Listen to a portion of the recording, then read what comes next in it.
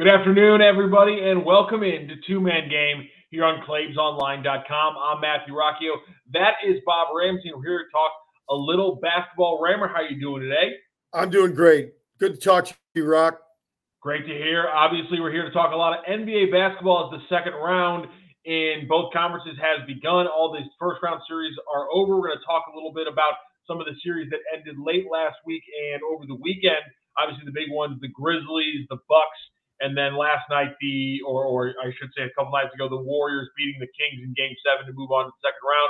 But before we get into our usual NBA discussions, Rammer, we have to touch on some off-season news from the college basketball world, and that was Chris Harriman being hired as an assistant coach for the St. Louis Billikens, obviously returning to St. Louis. He was with Rick Majerus from 2008 to 2012, so returning to St. Louis.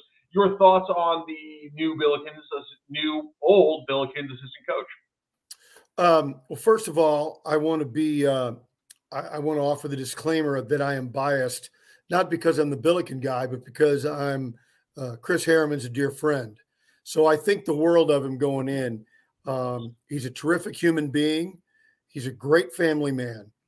For the basketball fans who unfortunately don't care about any of that, he's a great recruiter. He carved his niche as an international recruiter. But he told me the other day it was Majerus who told him that's great. And it was a good idea. You got your foot in the door that way. But to have staying power, you've got to be able to recruit everything. And nowadays, that even includes the transfer portal. So Chris is coming back. I think this is an overstatement, and I don't want to mislead our viewer listeners. I think there's going to be maybe a very nice player coming with him or somebody that he had been recruiting that's going to follow him. So I don't want to overstate things, but that's the impression I'm getting, that there could be a couple of players right away that could reflect the hiring of Chris. That would be good news because, I think we're among pretty much every Billikens fan right now wondering what's going on with the big man spots, because there's two pretty big, wide open, spots there without having any veteran big men. So I'm still wondering how that's going to get resolved. Last year we were talking about was there going to be a backup point guard coming in? A little bit bigger questions coming into the offseason when you talk about potentially a starter's role kind of still being open on the floor. Yeah, the point guard thing, you've got a highly regarded freshman that from the beginning you planned on getting a lion's share of minutes at point. And will there be another guy? Don't know. Will it be Larry Hughes? Don't know. But you're right. You've got a 7-footer coming in who on tape looks like the real deal. They're very excited about it. We're talking about Bruce Zhang. But he's a freshman. Yeah. And whether you're a freshman or a sixth-year player, one guy can't handle the whole load in the middle. So, there's more work to be done, no doubt. And we'll keep you up to date on all the dealings with the St. Louis Billikens. And when the transfer news happens, we'll be right here on the Two-Man Game to break it down for you. But let's switch over to the NBA, which obviously has been crazy. Late last week, we had the surprise outings of the Bucks to the Miami Heat and the Grizzlies to the Los Angeles Lakers. Obviously, the Bucks and the Heat won, not having Giannis for a couple games there. And then Jimmy Butler doing what he did was obviously so impressive. And when you watch what the Heat were still able to do against the Knicks, even with Jimmy Butler getting hurt with that ankle injury and still win Game 1, they're just a completely different team than we really expected. But the big reason I want to come back to that Grizzlies-Lakers series is just because earlier today, Shams Charania on Twitter, the NBA insider for obviously The Athletic and Stadium, he threw this out. The Memphis Grizzlies have informed pending free agent Dylan Brooks that he will not be brought back under any circumstances, league sources say. And that is one of the starkest things I've ever seen from a reporter about a player. Just under any circumstances, it just seems like an incredibly stark thing for a team to come out and tell a reporter.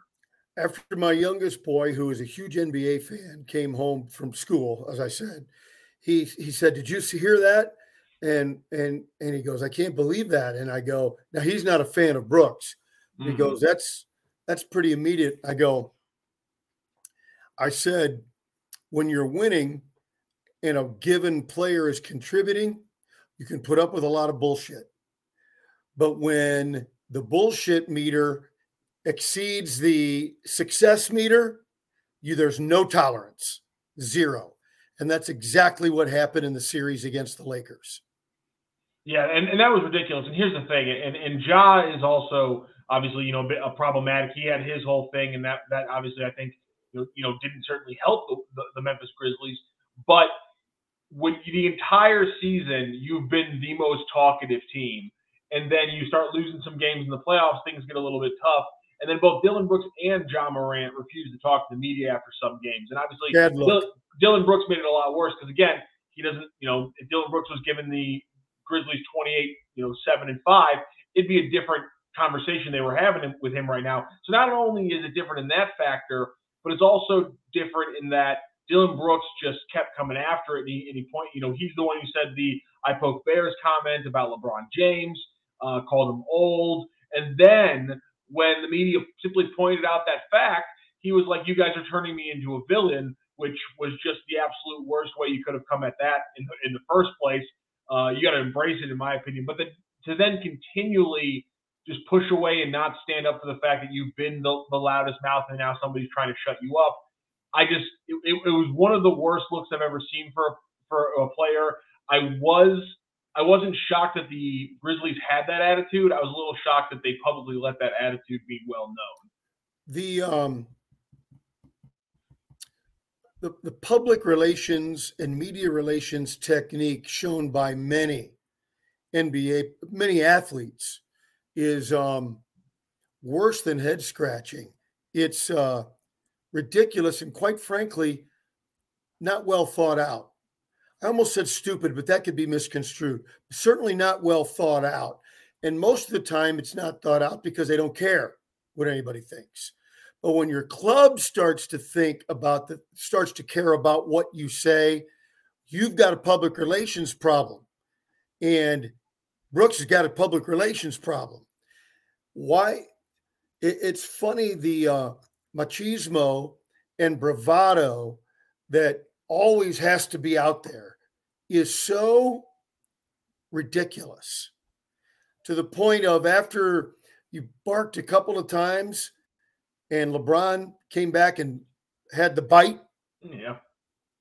The next time you saw the media, what would be wrong? By the way, if you want to have the media eating out of your hand, what would be wrong with going, that guy's pretty good, huh? Yeah, maybe I ought to not talk so much and play better, and kind of laugh, and people would eat that up with a spoon. There's only two options, which is you either got to make a joke out of it or you have to dig deeper and go full heel. And they just kept. Yeah, and for some reason they were like, we're just going to bow out and not do anything, which is just a bad look because, again, talk all the trash you want. Part of my thing is you should be talking trash when you're going down, because it's the only way I can believe you're talking trash when you're winning. Is when you're talking when you're down or you're tied. That's the only time I can really buy into you talking when you're winning. And that was the problem with the Grizzlies. They wanted to talk when they were winning, and they refused to talk when they were losing or it was tied, and they still had more game to play. And that's disappointing because you want to see a better mentality from a young group like that that has so much promise. Yeah, I think you're 100% right. And I've never been a fan of the talk, although guys like Larry Bird and Jordan, when you see what they did and read about it, but Dillon Brooks ain't Larry Bird. Ain't that the truth? Speaking of some of those other series that wrapped up, the Warriors and the Kings series was so much fun. I mean, I know there's been some numbers coming out about the ratings being some of the best ones they've had in the first round in a long time. I mean, it was an absolutely incredible series, and I have to give so much credit. Kevon Looney was the problem for the Warriors in the first couple games, and he absolutely just took over and just completely dominated Sabonis the last 3-4 games of that series. I was shocked by that. I mean, really what the Warriors were able to do winning 2 away games in that series when they've been so bad on the road the entire season. I mean, we shouldn't be shocked, and it shouldn't be, they had to prove something to us because they are the champions. But nonetheless, what the Warriors were able to do against the Kings in that fashion, obviously behind 50 points from Steph Curry, who just never ceases to amaze. that was an impressive showing from them, and it completely changed how I think about them going against a team like the Lakers. And Looney, what he did on the boards was truly remarkable. Yeah, he was absolutely insane. And again, Sabonis was beating him up, and he completely took away any advantage they had down low. I mean, to put up 3 different 20-rebound games is absolutely ridiculous. And again, you have Draymond Green, and his mentality, I kind of give him a check mark going against Anthony Davis. But the fact of the matter is he's 6'6" on a good day, and Anthony Davis is 7 foot on a good day. And so you still need somebody who's a little bit taller to give you a bunch of minutes and not lose the board battle against a team like the Lakers. And so Kevon Looney doing that against a guy like Sabonis, who, again, isn't the most physical, but is 6'10", 6'11", and a very good positional player. For him to do that in three of those 7 games, and I mean the fourth one where they were playing really well, he had like 14. For him to do that, it really gives you an even better matchup going forward against this Lakers series, which starts tonight and is going to be an absolutely fascinating game, Rammer. I can't wait to watch that later today. Game 1, 7 p.m. on TNT. That's going to be an absolute blast. Last time Curry and LeBron played, it's probably the best finals of this century, if not the best finals of the century, not involving Kobe. It would be that'd be the only, like, because it's either Warriors and Cavs that year, Heat and Spurs the first year, and then you have to go all the way back, probably I'd argue, to maybe Lakers Pistons, when the Lakers were at the very height and the Pistons play this beautifully destructive defensive game. But I mean, that was the most watchable because it was a defensive slug match. So I mean, literally, Curry and LeBron have given us not just the best single finals. They've given us probably the best 50 moments out of the of the NBA in the last 15 years. And so to have them lock up in this kind of series, both on this second half of their career, Curry putting up 50 points at 35 years old. I mean, it's just going to be an absolute slug match. I hate that the majority of my eyes is going to be on Anthony Davis in the post play, because I think that's honestly going to decide so much of this series. But every time Stephen Curry steps back for 3, it's always magical. Well, and they need it to be. How they're going to, we're talking about how you guard Davis. How are they going to guard Curry? How is Golden State going to guard LeBron? Nobody can guard anybody because they're all great players. This is going to be, along with great players playing great, these coaches not only having a game plan, but be able to make in-game adjustments, Rocc, as they go. I think the adjustments in-game will be critical. Yeah, that's always a critical thing. One last thing on the Warriors before we talk a little bit about the games from last night. Stephen Curry in that game 7 50-point game against the Kings. Stephen Curry went 7 of 18 from the three-point line. In the Suns' game 1 loss to the Denver Nuggets, they went 7 of 23 as a team. Crazy.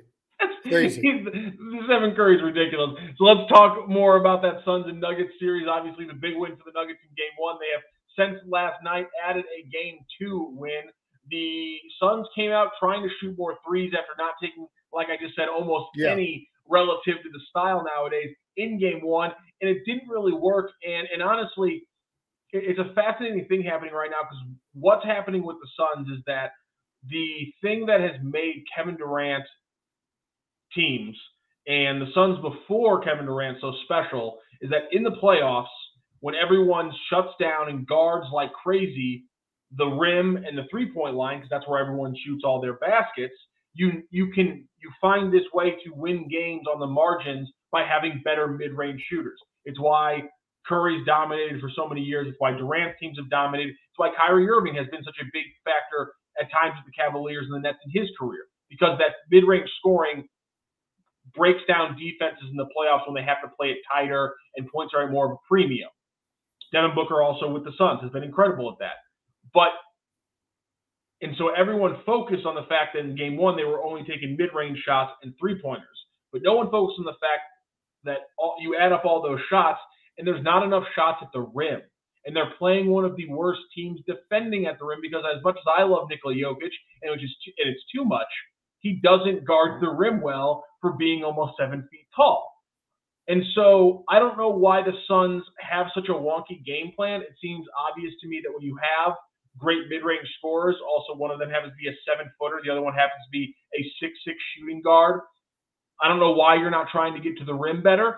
Credit the Nuggets for playing good perimeter defense with guys like Aaron Gordon and Bruce Brown, but it's inexcusable that the Suns haven't been able to assert their will on the offensive end, and that's the reason why they're down 2-0. I know last night was a bit of a slug match with both teams going under 100 points, but there's no doubt the Nuggets have somehow found a way, and it's not even their own doing. The Suns have found a way to waste their greatest asset, and that's how you lose series when you have 3 Hall of Famers.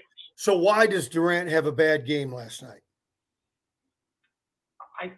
I just think because he's having to do too much. I honestly think that we're already seeing the fact of when you have players who have to play 44 minutes every night because you have no bench, they're gonna struggle. And here's the thing: when they're 30-something, when they're 38 years old and they have an injury history, they're going to get injured. 37 years old, excuse me. They're going to get injured faster. And so Chris Paul gets injured in the game. Kevin Durant's having a slow game because, again, he's playing 44 minutes and has to do everything for this team to have a shot. You just don't see teams having 2 players with this hefty of a scoring burden and no help around them win that late into the NBA playoffs. You have to shorten your bench down from 12 or 13 guys to 9 or 10, but the 4 or 5 guys coming off the bench, they have to be good players. And as you can clearly see from the Suns last night, we're only getting 4 points from the bench and only getting, I think, 8 points from everybody not named Chris Paul, Devin Booker, Kevin Durant, or DeAndre Ayton. You can't sustain a full entire playoff series and get 16 wins if every single night your best players have to score every point and play every minute. So I'm going to go on the attack now because you've been riding the Suns for 2 years. I've never heard you talk about their lack of bench until now. It seems like a results-oriented argument. I'll say this one thing. I have talked before about their complete lack of a backup point guard. That has been something I talked about back when they were playing in the championship. All right. I stand corrected. Because of Chris Paul's health. And that, I think, is still the biggest factor. And I think when they made the trade for Kevin Durant, you knew this team is going to trade some bench for a much, much better player on the starting lineup. How is that going to fall out? The question was, could a Josh Okogie make the jump? Could a Cameron Payne play like he did back, during the bubble in that first season after the bubble? And Zach Cram with the Ringer had a great tweet last night, or maybe it was the article I read this morning.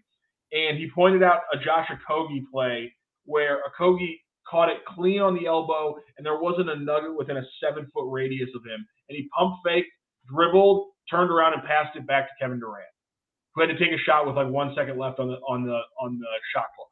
When you have a first rounder surrounded by great talent, they're supposed to be able to take advantage of those plays where the floor is wide open and the defense isn't locked in on you.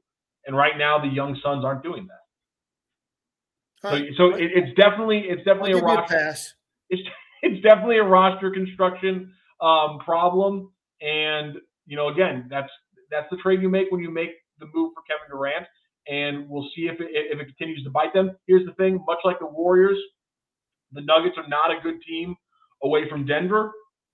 Partially because I'm sure they get a little bit of an effect from teams playing in Denver because of the altitude, but nonetheless, they're not as good away from home. And so now the Suns have 2 home games to tie it back up at 2 apiece before they go back to Denver. If they can do it, completely change the series.